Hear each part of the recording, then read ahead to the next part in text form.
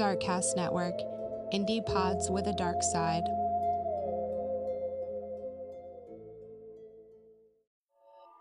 You are interested in the unknown, the mysterious, the unexplainable. That is why you are here. 3, 2, 1.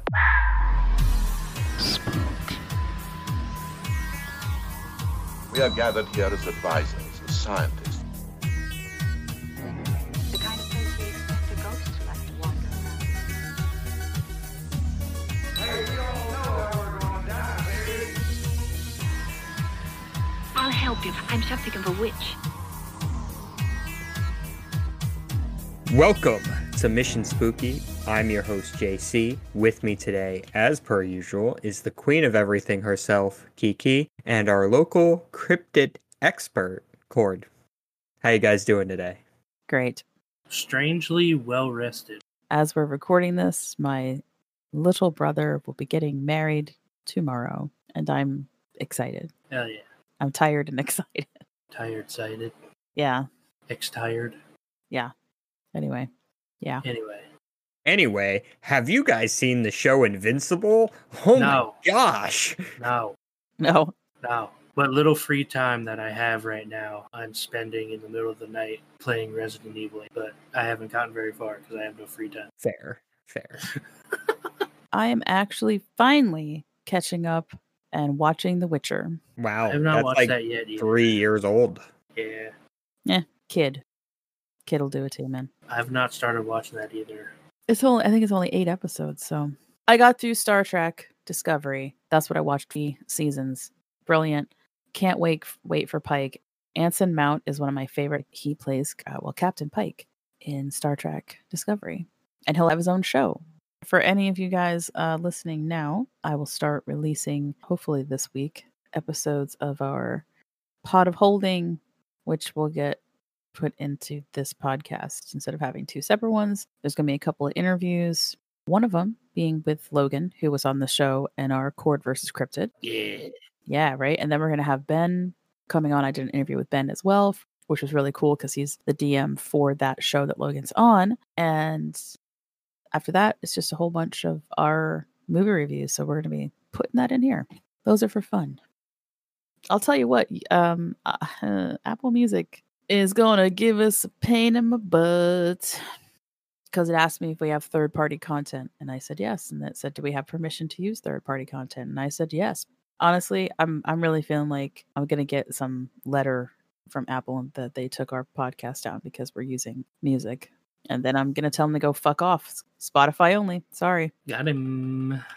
Can only listen to us on Spotify, and you can thank Apple because they're a bunch of dicks. So if we suddenly don't show up on Apple anymore, it's because they are making us sign a third-party licensing type agreement thingamabobber, which is not a problem with us being on Anchor. And the reason I chose Anchor is because we're locked in with Spotify, and Spotify allows us to play any freaking music we want. Like I could literally play Led Zeppelin on this podcast as long as it's available on Spotify without permission. Okay. The permission comes from our agreement with Anchor and Spotify, right?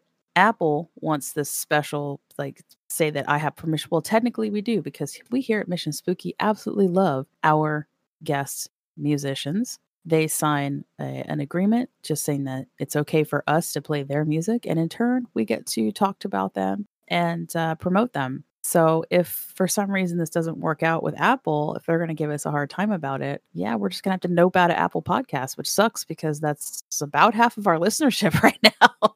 Yikes. So, I'm just saying, blame it on Apple. If we become not available on there, if it's because of this, I don't want to give up promoting local bands because of that issue. But hopefully it won't be. Fingers crossed. I honestly am hoping that it comes down to, like, if someone said they're playing our music and they didn't have permission, right? Which we would never do, because we have a relation. I would, because we have a relationship with our musician. We talk to them, we promote them, we love them. So, and everyone that's been on the show, we continue to promote. If you check us out on Instagram and Twitter, you'll see that we continue to promote them, like, straight through, like they're part of our family. So, hopefully it'll be fine. Anyway, normally that'd be in the C section, but I feel like that's pretty important to mention at this point because we've come this far, and I would be so mad I'd also be mad if I have to give up this part of the podcast because we have a really positive response about the musicians that we have on, so I don't really want to give that up. Like today's musician is going to be awesome. I love these guys, but I'm not going to tell you who it is yet because that's not until later. So yeah, JC, I got some cool news this week. Okay. My boss might have stumbled upon what technically might be a Pennsylvania cryptid. The squonk?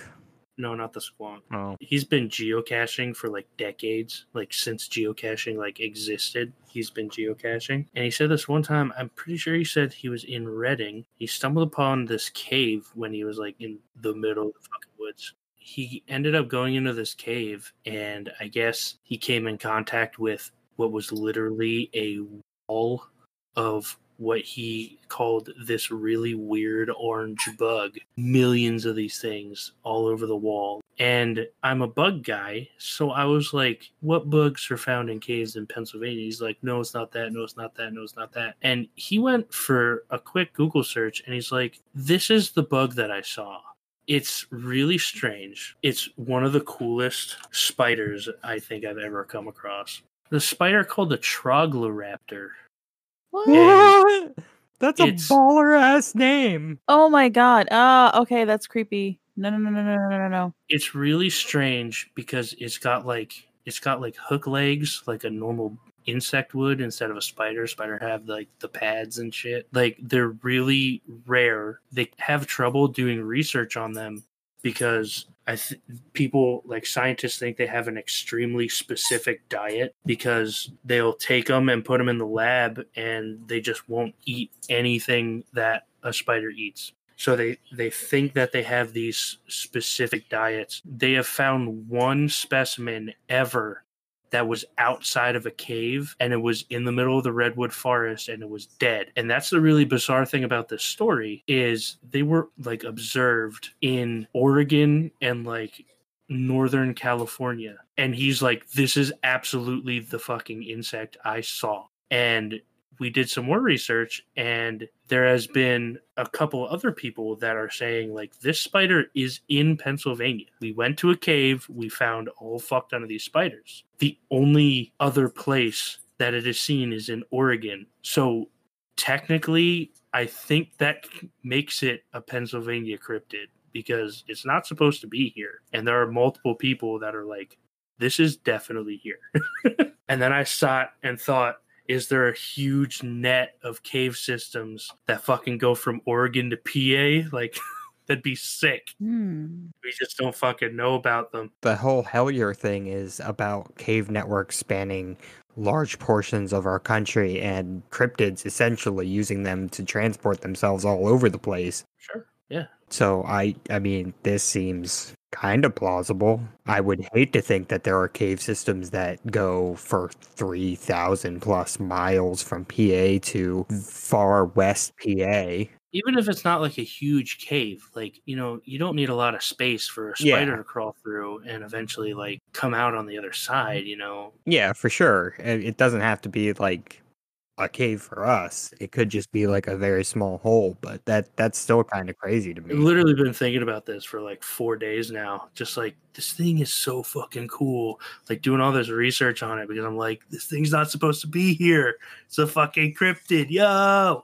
The only bug that I could find, the only insect I could find that... So basically I need to create a cryptid that's a cave robber spider because, by the way, that's what it translates to. Yeah. Which is pretty fucking cool. I like the combination of the word troglodyte and raptor to just make Trogloraptor. Yeah, that's an insanely cool name. It is. It is. And I think we should make it a D&D monster. Troglodytes that ride raptors.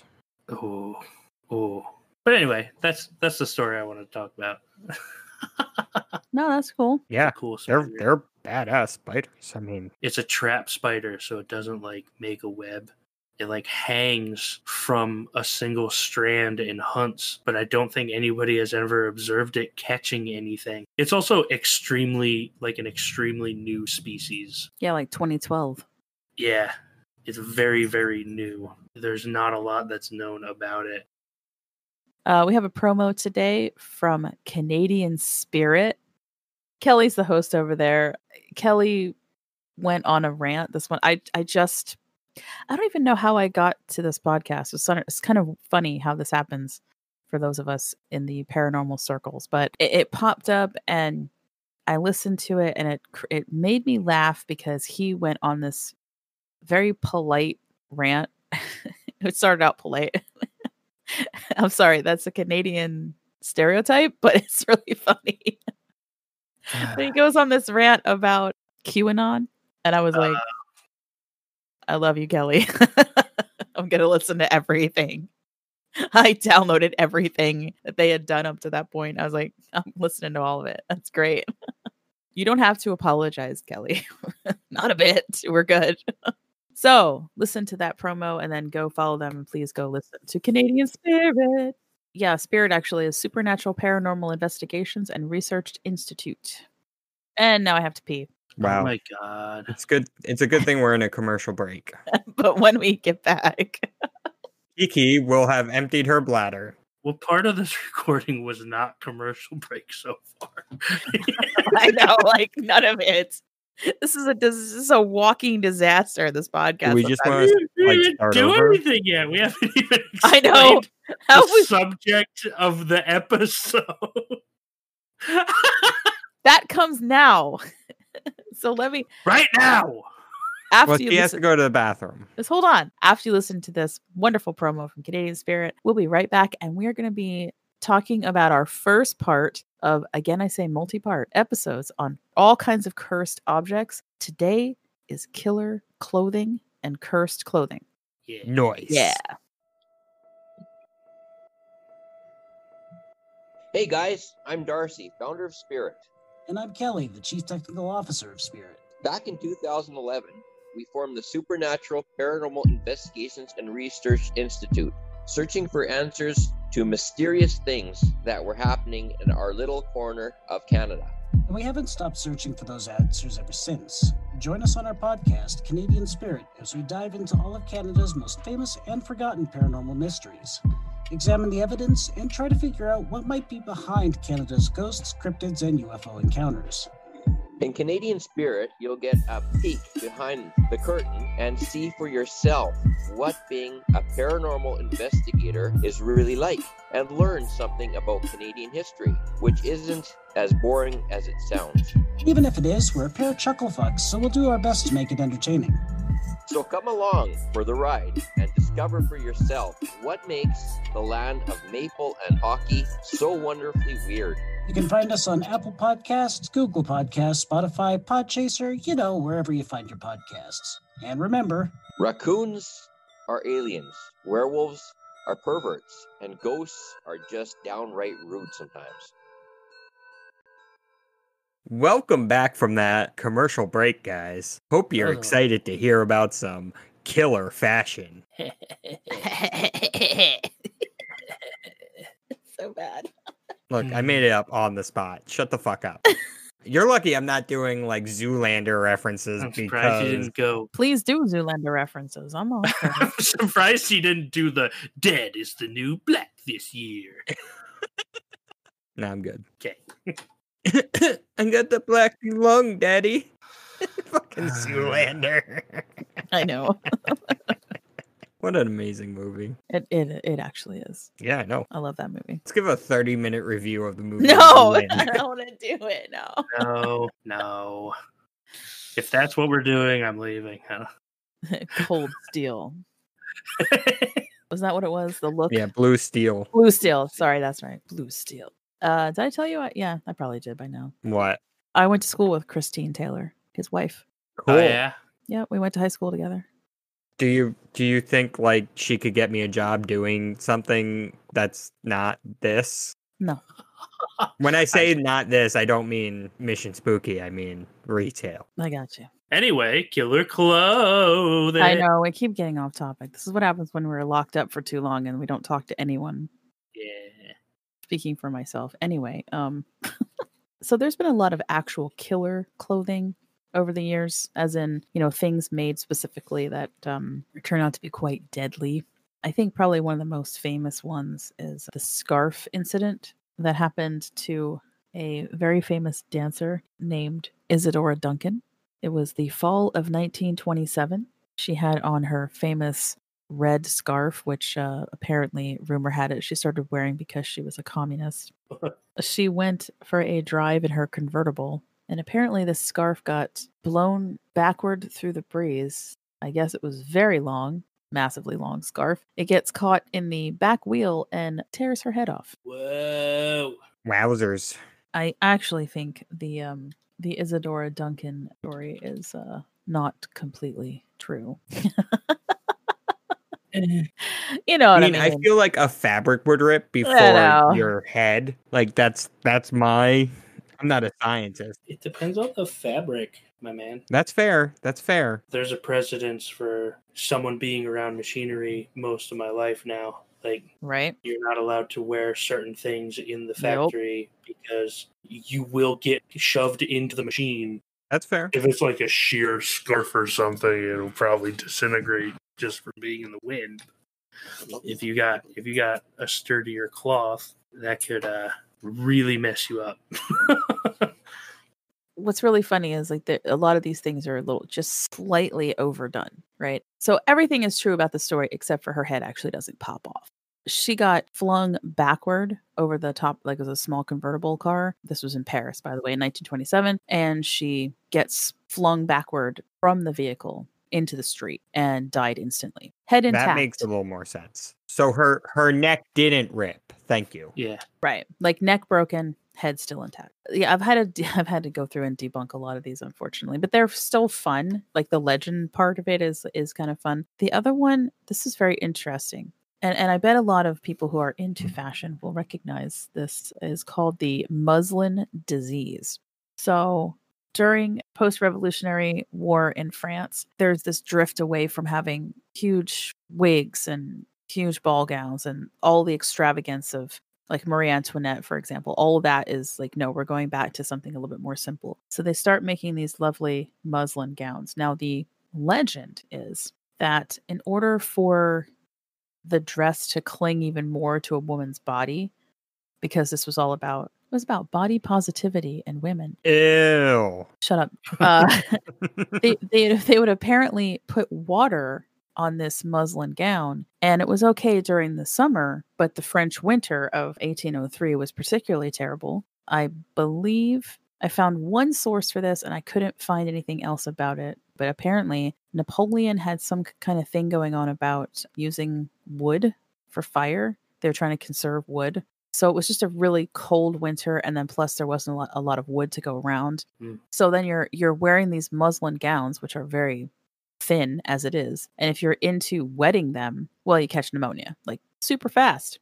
The only problem is there's absolutely zero historical evidence that women actually purposely wetted their muslin gown at all. Like zero. Do you think that the historical evidence probably just like dried up? Ha! The That's gowns kind of funny. dried. That's good. That was pretty damn good. I'm proud of you, JC. Proud of you. I half pay attention, but when I do, I got some funny quips up my sleeves.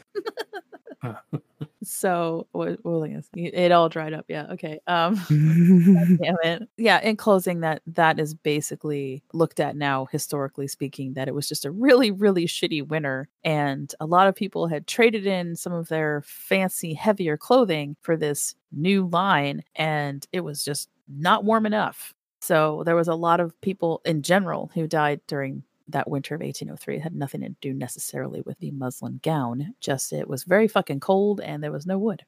Wigs. Let's talk about wigs for just a moment. Complete fire hazard. Like, you know, you would just walk around and, you know, catch fire, and that'd be the end. I think I know where this conversation is going, but go on. That's the thing. So between wigs and crinoline skirts, you know, I'd heard about both of these things a lot, but the crinoline skirt was kind of interesting because you always see these, like the Southern Belles, really big, you know, hoop skirts, they would call them down there. Crin, did not know this. Crin is a word meaning the horsehair part of it. It was made of horsehair and metal. And pretty much during that time period when this was in high fashion, every single fucking fabric that anybody wore was a fire hazard. So if you match that with this giant skirt that you have absolutely no control over, which was another problem, all it took was a wind gust. Again, a lot of this is legendary. Couldn't actually find any historical backup for it. But in my head, I was seeing it happen and I was kind of laughing to myself. A gust of wind would like blow a woman right off of a pier into the ocean. Too much of a gust of wind and you're near a cliff and you're just gone, over your cliff. Oh, jeez. If she gets blown into the ocean, it's no longer a fire hazard, right? Right. Now she just drowns. Yeah. But no longer a fire hazard. There's a whole other mess of problems. Sounds to me like problem solved. God. Women falling over in the streets and getting hit by horse and buggy. And now one of the numbers that floats out there a lot is that there were over 3,000 women or cases that someone had gone through newspaper articles from the time period, and that there were over 3,000 cases of women catching fire because of crinoline skirts alone. Forget the wigs. Just the crinoline skirts alone would kill you, because everything that you're wearing is flammable and you're wearing a giant thing that you have no control over. So you're walking around. You get this between either being too close to a fireplace or gas lights also was a problem. And you'd catch on fire and you'd go up so fast that like your friend would maybe try to help you, but she's also wearing flammable everything.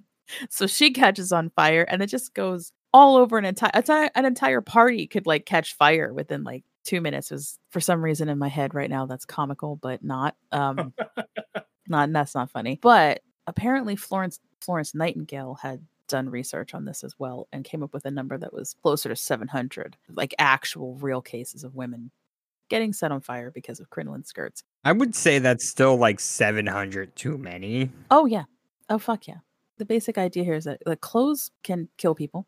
You had some other really weird ass fashion, a hobble skirt. You could barely move in it. It was very tight around your ankles, and it was supposed to make it so that women could like walk very daintily, right? Because, God forbid. Instead, did it make them hobble? Yes.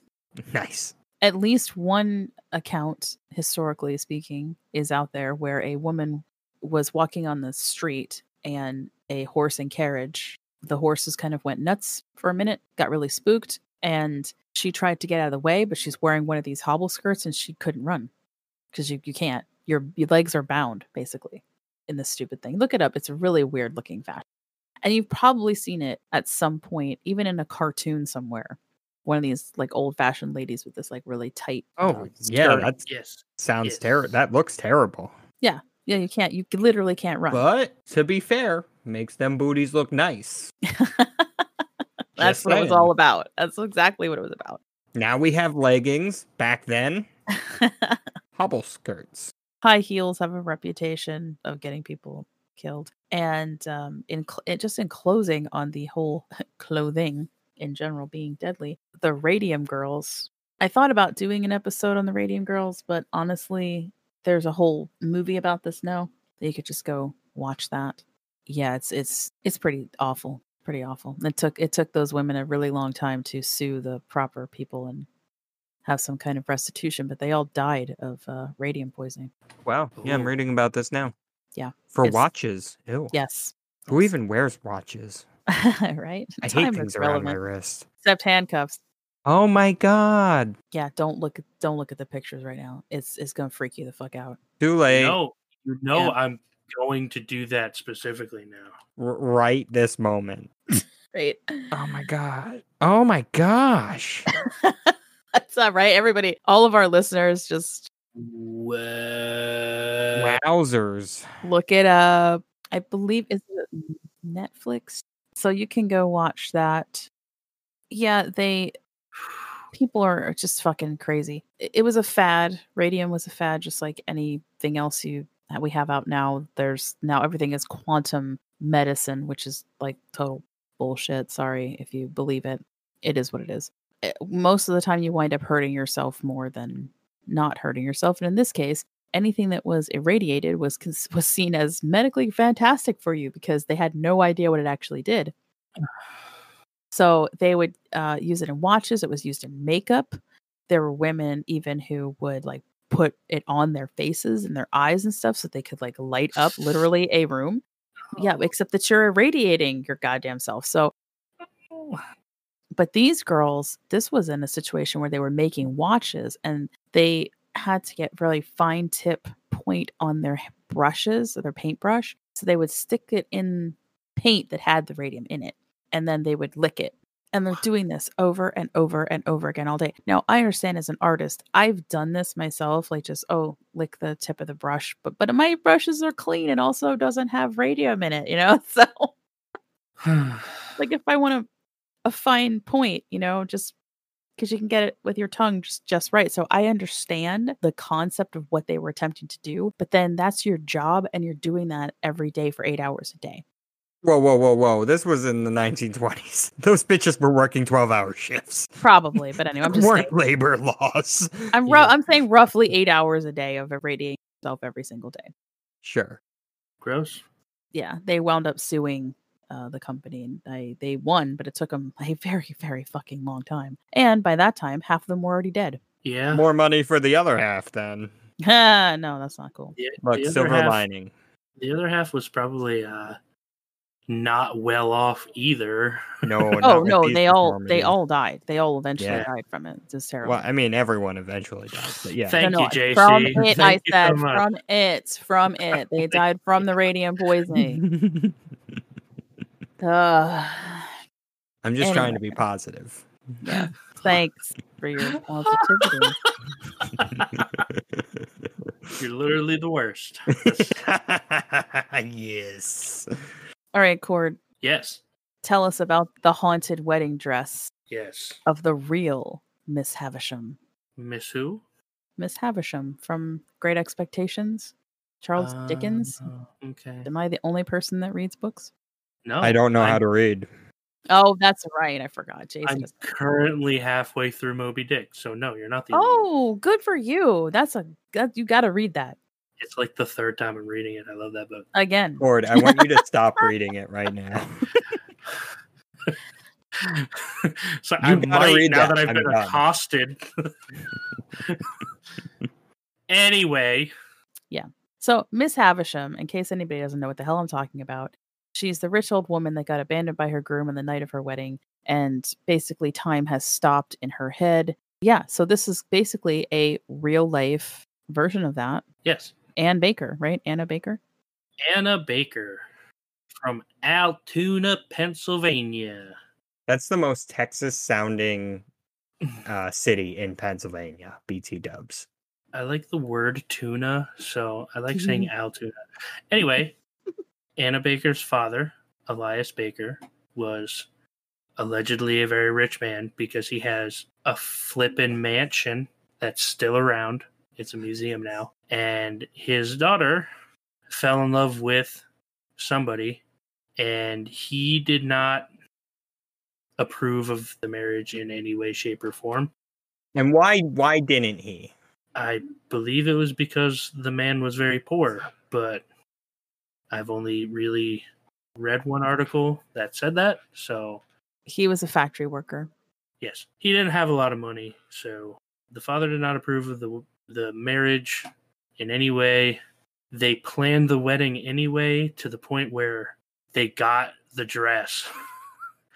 And I guess the dad kiboshed that pretty hard. Said no. Again, only read one article that said this, but apparently he bought the place of work that the dude worked at and shut it down just so the guy had to leave town. Yeah, essentially after that, she was obviously angry with her father and swore to never marry. She became a recluse to some extent. She would not see any people that her father would bring around. Denied. No, you my dad likes you, so I don't like you. Yeah. And so eventually she died, and this wedding dress was still around. Apparently she haunts the wedding dress. People have claimed to see it shake or jostle around as if it's trying to dance, which they claimed she would dance by herself in the dress at night. So people have claimed that they have witnessed it attempting to dance by itself, and it gives people visions of ghost women walking around. Allegedly, they had to cover it with a special cloth so that people could not see the ghosts that were essentially constantly around this dress, which is super cool to me. That's pretty much it. Nothing really harmful came out of this dress. It didn't necessarily kill anybody that I'm aware of. Yeah, the dad was like a complete and utter asshole.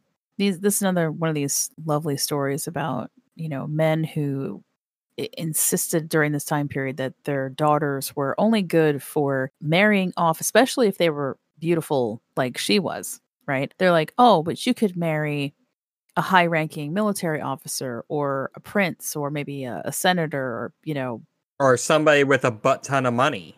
like all those people that I just said, yeah.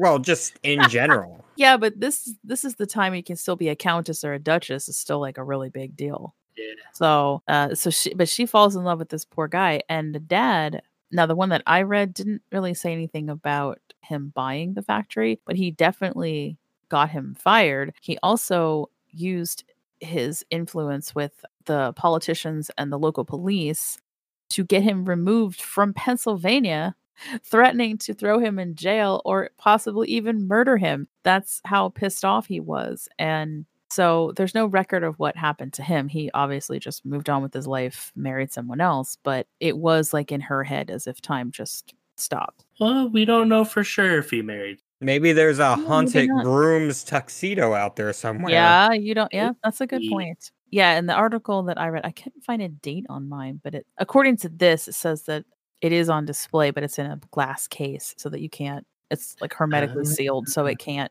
deteriorate anymore. Yeah. But Or it's at in a least museum. reduce the deterioration. And then the legend has it that, yes, she did become a spinster, like you were saying, like she didn't marry anybody. But the legendary part of it is that, she outlived everybody in her family. And 1914, when she passes away on this rainy day, that the servants found her with the wedding dress in her hands on her deathbed. This again, like kind of speaks to the whole, we always talk about places that get abandoned that have a weird vibe to them.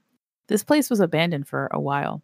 It wasn't until the county was able to purchase it and then decided to turn it into a museum. And it was redone on the inside in the same Victorian fashion that it would have been when it was built. So it's kind of creepy to think that like nobody was in there for a while. Was her ghost like still hanging out in there? And everything's still there, but just untouched for the same as it was in her own head, I don't know. I like that story. I think it's really cool. Hey, let's talk about the Wampanoag historic wampum belt that also has some kind of weird spookiness around it. I will say I deeply enjoy the name wampum belt because it seems like something that you would like bop someone on the head with. Yes. Even though that's not at all what it is. Wampum belt. I gave him a Wampum good on my old head. wampum. I looked at pictures. Their wampum belt's pretty cool. So this one comes with a history lesson. Everybody knows how much Kiki loves to talk about One history. moment. I'm going to go to sleep. Wow. This one's a good one, though. Is it? Okay. I'll be the judge of that. Okay. It's actually a very short history lesson. Thank just God. to catch everybody up on understanding what the hell this actually means to people. When colonists first started to explore the areas south and west of the Plymouth colony, instead of a thriving Wampanoag native community, they found a whole bunch of skulls and bones of the dead. And that was because of the smallpox invasion brought to New England in 1617 by Captain John Smith. Oops. Yeah. A peace treaty between the Wampanoag tribe that remained and the Plymouth colony was subsequently forged and lasted roughly 40 years. Of course, during those 40 years, the native peoples were getting completely screwed over by lies and misconceptions because they didn't understand what they were getting into. For example, the deed to Bridgewater, signed in 1649 by Massasoit, the chief, he thought that he was simply granting permission for colonists to use fertile land in the area, but instead, he'd actually sold them 70 square miles of native land for $35. in today's money. Oh, wow. Yeah, but still, relations remained peaceful even after this until Massasoit's death. His son, however, this is where like a little tiny bit of confusion comes in if you're trying to read this. Metacom is his son, but he goes by King Philip. He becomes the chief, and he decides that he has had enough and it's time for the lying colonists to pay. I like the quote here about, it says, the course of events that followed would be the most brutal, inhumane, horrific war ever to be fought on American soil. That a movie couldn't possibly do this justice. It's like heads on spikes, mutilations, body chopping, people hung in trees, with their entrails out. I mean, it's just the worst because the Native Americans had had enough and they kept getting taken advantage of constantly. And I understand their pain and of course, killing is never the answer, but I understand. Okay. What you're saying is Phil wasn't playing games no more. No, Phil was not playing games no more. Unfortunately, fortunately, even after the brutality, he loses. Oops. All of his belongings are taken by a Captain Benjamin Church in Rehoboth, Massachusetts. And these belongings include 6 feet of beads. And it's basically the wampum belt. It's 9 inches long. It was made with black and white beads and had various figures with flowers and also birds and beasts. So this is a very sacred royal wampum belt, and therefore it was believed to be very powerful. So Church thinks that he's like the shit because he's coming in, having gotten rid of Philip, and also taking his very sacred and powerful object. Oh, technically this stuff is taken from a chief Anawan. Anawan says that Philip gave him everything on Philip's death, right? So Church basically says, well, Anawan just passed these, things down, right? From chief to chief. And therefore, they're mine. Everybody thinks that's a load of shit. They're not really sure how Church got a hold of this stuff. But people saw it. People knew that he had it. He had it for at least 9 months, but no one knows exactly where he kept it. It's possible that he kept it at a private residence. But in 1677, the belt supposedly travels all the way back to the King of England at the time. However, England claims that they never received any of the stuff. So in the 1990s, a member of the Rehoboth Historical Society writes a letter to Prince Charles and asks, basically, England, can you please research your archives and museums for this missing wampum belt? It's been a long time. We'd really like to have it back. England does help out as much as they possibly can. They search through everything, can't find it. It is gone. Here's the thing, though. People will continue to say that this missing belt and possibly a curse associated with it is why we have so many issues in the Bridgewater Triangle. I do remember when you said Bridgewater, I'm like, I kind of know this story. Yep. Interesting. Yep. And to clarify, it has been 350 years since that belt has gone missing, and to this day, no one knows what happened to it after. What year was it sent to the King of England? It was 1677. That would be William III of England. Oh, gee, thanks for looking that up. You're welcome. Willie Glad I III. could help. Yeah, William III. William III. But he claimed that he never received anything. It has been remade in commemoration of the 400th anniversary of the Mayflower voyage. This was last November. So there was sort of a recreating of what it could possibly have looked like with the black and white beads. It's really, really lovely. There's some pictures of it in news articles about the 400th anniversary, and it was recreated by Wampanoag Native people. So that was pretty cool. I mean, you can kind of look at that and get sort of an idea of what it would have looked like. But it is gone. Oof. So because that belt's missing, Bridgewater Triangle super haunted is basically like the story, right? Yeah. Spooky. Because Bridgewater Triangle super haunted, guys. We'll have to do like a 3-part episode on Bridgewater Triangle. Possibly. Maybe a 7-part. But you know what? F it. Let's do 27 parts. There's so many things that go on there. A lot of mental issues. Well, isn't there like a mental health facility like right fucking there? Or a prison, one of the two. It's like Well, but like back in the 60s where it was essentially Right. the same thing. I was going to say, back in the day, it was the same goddamn thing. Yeah. So some people, they attribute the Bridgewater Triangle itself to those mental issues as far as like the depression and the suicides and everything else. I don't know about that. I'm just kind of mentioning it because it's a thing. But yeah, there's a lot of other weird shit that goes on there too. Like Bigfoots and UFOs and ghosts and shadows. It's definitely a convergence area. You know, we talked in one of our bonus episodes, I think it was the Texas one, where we talked a lot about how Native peoples would, curse whole places because, fuck white people. To be fair, fuck white people. Oh yeah, no, I'm saying fuck white people. Yeah. Welcome to Mission Spooky, where we're all white, but fuck white people. Get it? Like, fuck them. We understand. We're with you. Wow. By this time, I will have released our little PSA on the word spooky, and it's the is it racist or not? Wait, what? Yeah, I'm not. Oh gonna, no. Yeah, I'm not gonna rehash it here because I've already done a little PSA that I've already dropped yesterday for you guys. So I did some homework and actually pointed you in the direction of a great African American podcast we've talked about before, One Mic Podcast. So yeah, we're totally like we're Black Lives Matter and fuck white people, okay? Because they need to understand this is why we can't have nice things. This is why places are cursed. Because of all the terrible things that we did to Native Americans. So let's go there first. We'll start with them.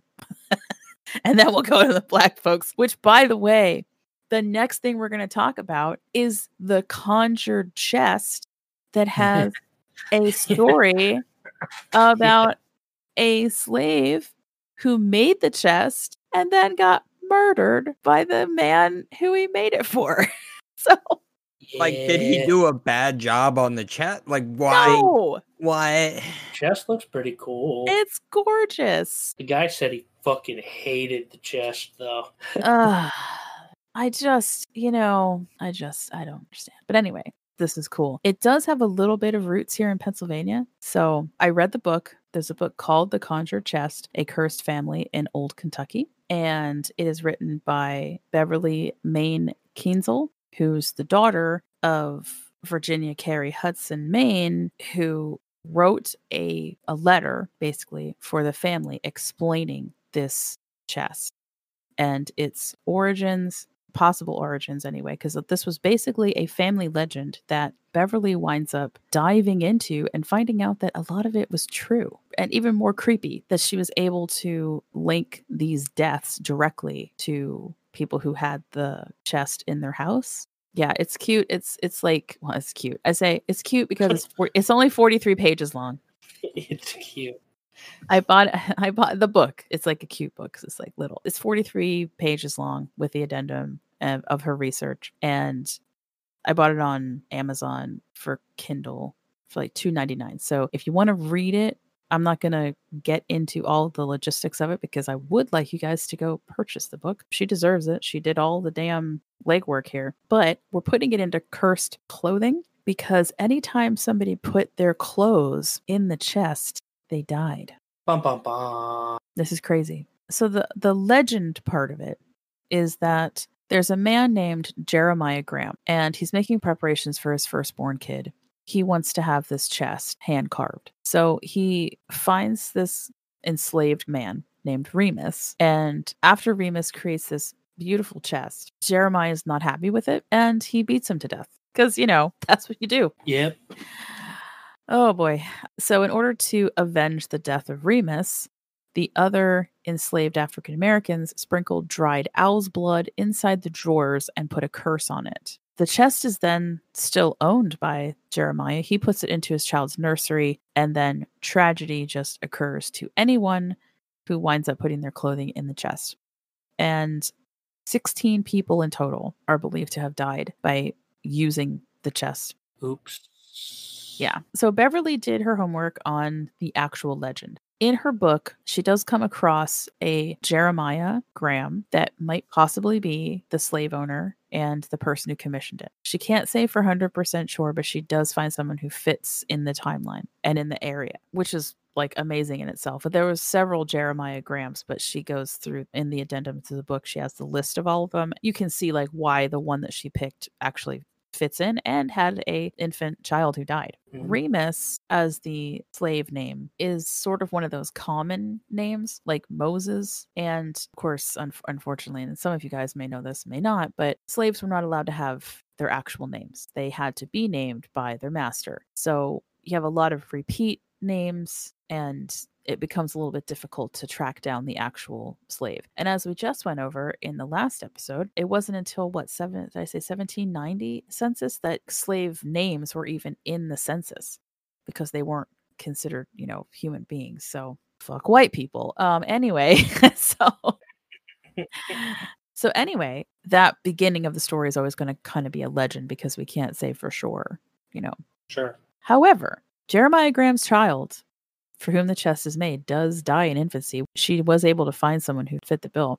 Jeremiah's twin brother, Jonathan, he had a son. Those son's clothes were placed in the chest, and he was stabbed to death by his servant on his 21st birthday. Oops. Yeah, oops. Jeremiah and Jonathan's sister-in-law, Amanda Winchell Graham, the wife of a Moses Graham, put the chest in the attic. They were like, screw this, right? There's already some bad juju with it.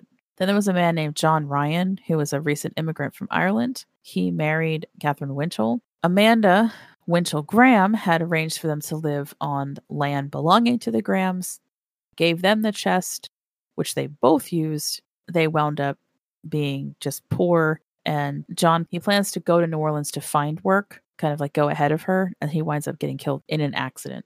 Then Catherine Winchell Ryan herself dies. Then the child of Eliza Ryan, they wind up dying at age 10. So some of this I feel like, okay, well, how long did it take them to put the stuff in the chest? Like, I know that's a really young age to die at, but, was it other causes? You got to ask yourself that question. There's a Stella Stone cipher who put her wedding clothes in the chest. She died within 2 years of the wedding. As I'm going down the list, I get this feeling like it's not just about dying immediately. It is also about like there's some time in between, but not very long. And then there's some times when it's like no time at all. It just happens. So to me, it's more like misfortune, dying too young, having an accident. It is very odd, especially since it's all around the damn chest. Yeah. If I may, Kiki. Yeah, go ahead. If I may. Most humans have died without interacting with the chest. I think that's more odd. That doesn't even make any sense, Jason. Yes, it does. Most people have never interacted with the chest and still die. I'm saying it's like, what if those people were going to die regardless of interacting with the chest? I think I just said that. Did I not just say that? Well, it's weird. I don't know. I don't like these things. I mean, I'm saying it's interesting because it's specifically either in the family or it's been passed down to other people. And then those people have had crazy misfortune, right? So whether it's a chest or not, who knows? But we're looking at it as an investigation, right? So when I get to I'm down to number 10, and that's a lot of people who died in weird circumstances so far, or just died way earlier, maybe. When she was a child, she remembers her own mother telling her the chest was in their house for a while. Don't touch the chest. Don't put anything in it. Don't even open the top two drawers. So let's just say at this point that even if the chest itself is not quote unquote haunted, perhaps all of this is happening because psychologically the people around it believe that the chest is going to cause problems. Who knows? Right, because I was going to ask this whole time, is this like legend moving along the chest? Because if that's the case, why didn't they just get rid of it? Well, that's going to be my big question. Interesting, right? So hold on. Let's go to, where was I? It was at number 10. Like I said, it's not only death, but people would have like just bad stuff happen to them. So this woman, Nellie Gregory, she winds up putting her wedding clothes in the chest, and then her husband left her, just like up and deserted her one day. Eliza Gregory's husband, John David, died in 1908. Eliza rearranged her house and moved the chest into her room. Eliza took her own life and died in 1915. Then the chest moves to Louisville with Eliza and John David's granddaughter, Virginia Carey Hudson, and that's where it starts picking up with the more current timeline that the woman who wrote the book, like she remembers all of these stories being told to her. And they're like 100% part of the family. Virginia put her first child's baby clothes in the chest, and the child is born premature and dies on the same day.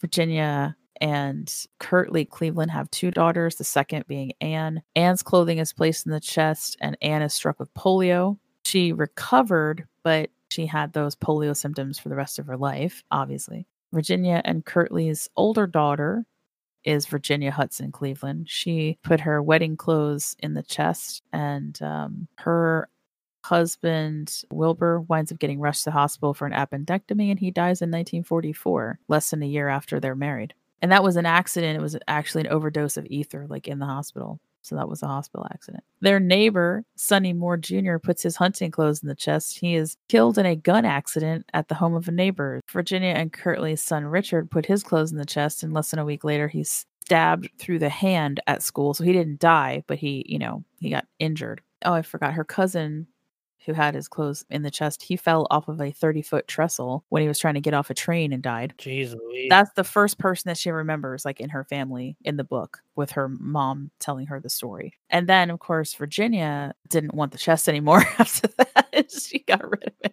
it. Yeah. Finally. Yeah. Now, what's really interesting is that Virginia didn't want anyone else getting hurt, right? So she's like, we need to do something about this. Well, she tells Sally, who's a maid African-American who had worked with her entire life. And Sally says that this is what's called a conjure, that if it's true that this slave had made the chest and was beat to death, there's a very good possibility that his family or his friends cursed the chest. Now, I'm not 100% certain because there's nothing on it. I'm wondering, anybody out there, you can always email me or let us know through Instagram. Would this be hoodoo? I'm not really sure how that works. But Sally, she attempts to break the curse for the chest, but she tells Virginia that one of them will die before the lilac leaves fall off the bush. What's interesting is both women did have medical issues up to this point because they were older, but it is Sally who dies the following September after attempting to remove the curse. And to this day, there are owl feathers that remain in the top drawer to keep the curse at bay. So now the legend is that Sally gave her own life to break the curse of African American ancestors that were very angry, and rightly so. Yeah. Needless to say, interesting story. And some of the family lived here in Pennsylvania and moved down to Kentucky. The chest is actually in a museum. The Kentucky Historical Society has it. Beverly got invited onto, Zach Baggins had the show where he started taking stuff to Las Vegas. He winds up arranging for the chest to be at his location and asked Beverly to come out to Las Vegas to be on his show and reveal the chest to her. So she hasn't seen it in 30, 40 years. But she agreed to it. She knew that he was going to show her the chest after she hadn't seen it for so long. So that's out there too, if anybody wants to watch that. So JC, we gotta go to Kentucky and take those owl feathers out and put your clothes in there. Yes, just to test it. It's for science. For science! So there again lies the issue of, do you climb the tree? For science. When everybody tells you not to because there's a curse in the tree, do you put your clothes in the chest to test the theory? For science. I don't think JC could climb the tree, but he can put his clothes in a dresser. Yeah. True. Also, I could definitely climb a tree. Fuck you for that negativity. I'm not crying right now. You're crying. Oh, I'm just saying. I've known you for a very long time, and we've spent a lot of time in the woods where we had every opportunity to get up into a tree, and I've never seen you get up into one of them there big tall boys. Have any of those big tall boys been supposedly cursed and had a fence around it to keep people from climbing on it? No. If that situation... What you're saying is if you're hindered more by it, you're going to actually climb it? I doubt it. Yeah, I had no reason to climb those trees. I'm capable of climbing trees. You just climb. It's just going up. It's the coming down part that's really hard. Not really, you just fall out. Well, it's coming down safely. That's really hard. The landing part, that's a bitch. So my dad used to say about flying. He's like, taking off is fine. It's the landing that's the problem. All right, so that's going to wrap it up for cursed clothing. But I've enjoyed doing this research so much that we are definitely doing more of these. Like we have a whole bunch of these planned because there's too many like cursed objects. This is insane. You have to kind of break them down a bit. So I'm not going to tell you guys what's next. Right. Are you going to tell Cord and I? Duh. Oh, I mean the okay. listeners. We're going to surprise them. Oh. Surprise. It's cursed blank. Fill in the blanks. I have like 3 more Ah. episodes planned. And we're going to do our 3rd edition of the military hauntings, but I'm going to save that. All right. So our musical guest today is Bonnie and the Mere Mortals with their song Curses. Heyo. Yeah. I would call this Southern Gothic, but Appalachia. They're from Pittsburgh, Pennsylvania. Really cool. I think you guys will love it. And then when we get back, we'll do our Spooky Squad news and shout outs.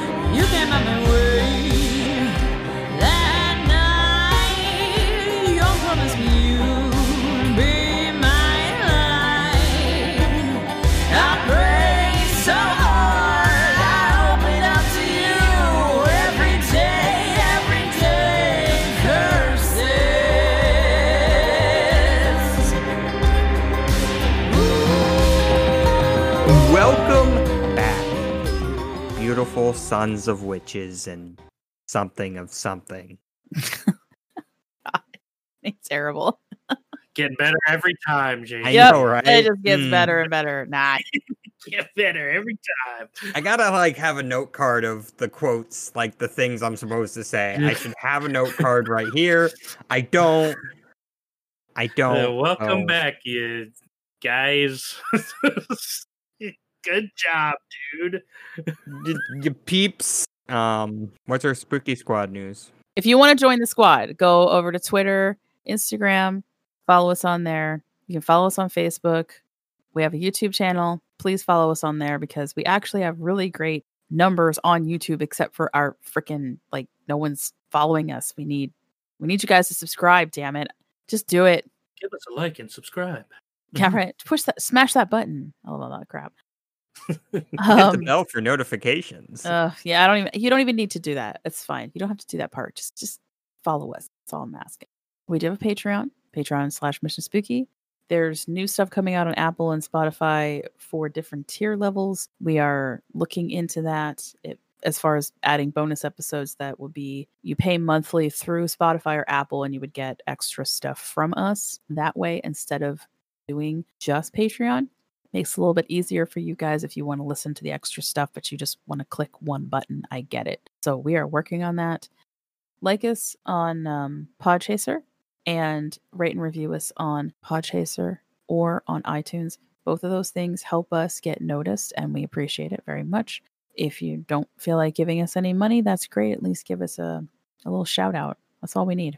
As I said, I'm going to be adding all of our content from Pod of Holding into Mission Spooky. Those will have a little icon that says Get Geeky with Kiki, and that will be all kinds of interviews and reviews going forward, including, since we are starting officially our TTRPG Cord versus Cryptid stuff. Like I said, we have another one scheduled that will be out next month. Yeah, I'm just going to go ahead and do my geeky reviews of Candlekeep Mysteries, and they just dropped Ravenloft. I'll be running some of that. So if that's an interest to you, because there seems to be a lot of crossover in the community between paranormal and D&D. So I'm just like, hey, screw it. Let's put it on here. If you don't want to listen to it, you can just slide past it and listen to the next regular episode of Spookiness. And I just recorded a voiceover for a podcast that's going to be coming out really soon. It is actually our artist, Chris Stone. He's already been writing his own material, and it's going to be horror based. So I'll be helping him out doing some voices for different characters. So I'm pretty excited about that. And I will be on historical AF sometime next month, but I'll let you guys know when that drops because I haven't recorded that yet. But I'll be doing Fairy Tales, so I'm super excited about it. I keep want to talk about it. I'm like, it's gonna be so cool. Anything you guys are doing that's exciting? When are you gonna wrestle again, Cord? It's questionable. They're starting WXW starting live shows in 2 weeks, but they also are demolishing the training center, so we don't have a training center.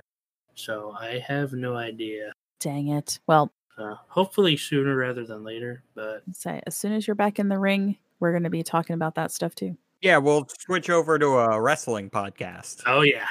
Oh yeah. No, that's going to be individual segments called Keeping Up with Cord. Yeah. I already have it all figured out. Nice. Just like, oh my gosh, Cord and I are going to do separate segments on plants. What were we calling that? Dude, I'm in. What you were calling? You called it something. It was perfect. God damn it, Cord. No. Well, it's recorded. It's fine. It's somewhere. I remember that conversation. I don't remember. Nope, it's not coming to me. Sorry. Yeah, me neither. I'm sorry, but I did remember. Wait, I have all these no, that's not right. I have all kinds of notes on my computer. What does this say? Uncursify. That came up recently again when I was listening to old podcasts. And then if it did happen, that's shitty. I think that should be a t-shirt. Also, the Society for Betterment of Goblins. I forgot that was supposed to be a t-shirt too. I'm working on these things. Anyway, yeah, we'll do that. Yes. This is why Kiki's going to take a 4-week break. Holy Jesus. And write all this stuff out and start recording so we can get ahead. Cool. But we'll let you know when we go on a brief hiatus, which really will only be for you guys 2 episodes because I will be putting out the older Pot of Holding material, especially our horror movie reviews and stuff. So there'll be something for y'all to listen to on our feed, but it just won't be new stuff until maybe July. Yes. We'll see. Taking us out is going to be Bonnie and the Mere Mortals from Pittsburgh, Pennsylvania with their song Curses. Stay spooky and don't die, guys. But if you do, contact us via, and I think I've said this before, but if you could, write notes on $20 bills and send them to us. That would be wonderful. Thanks. That's so old. We got to come up with something different, man. No, I like that one because #money.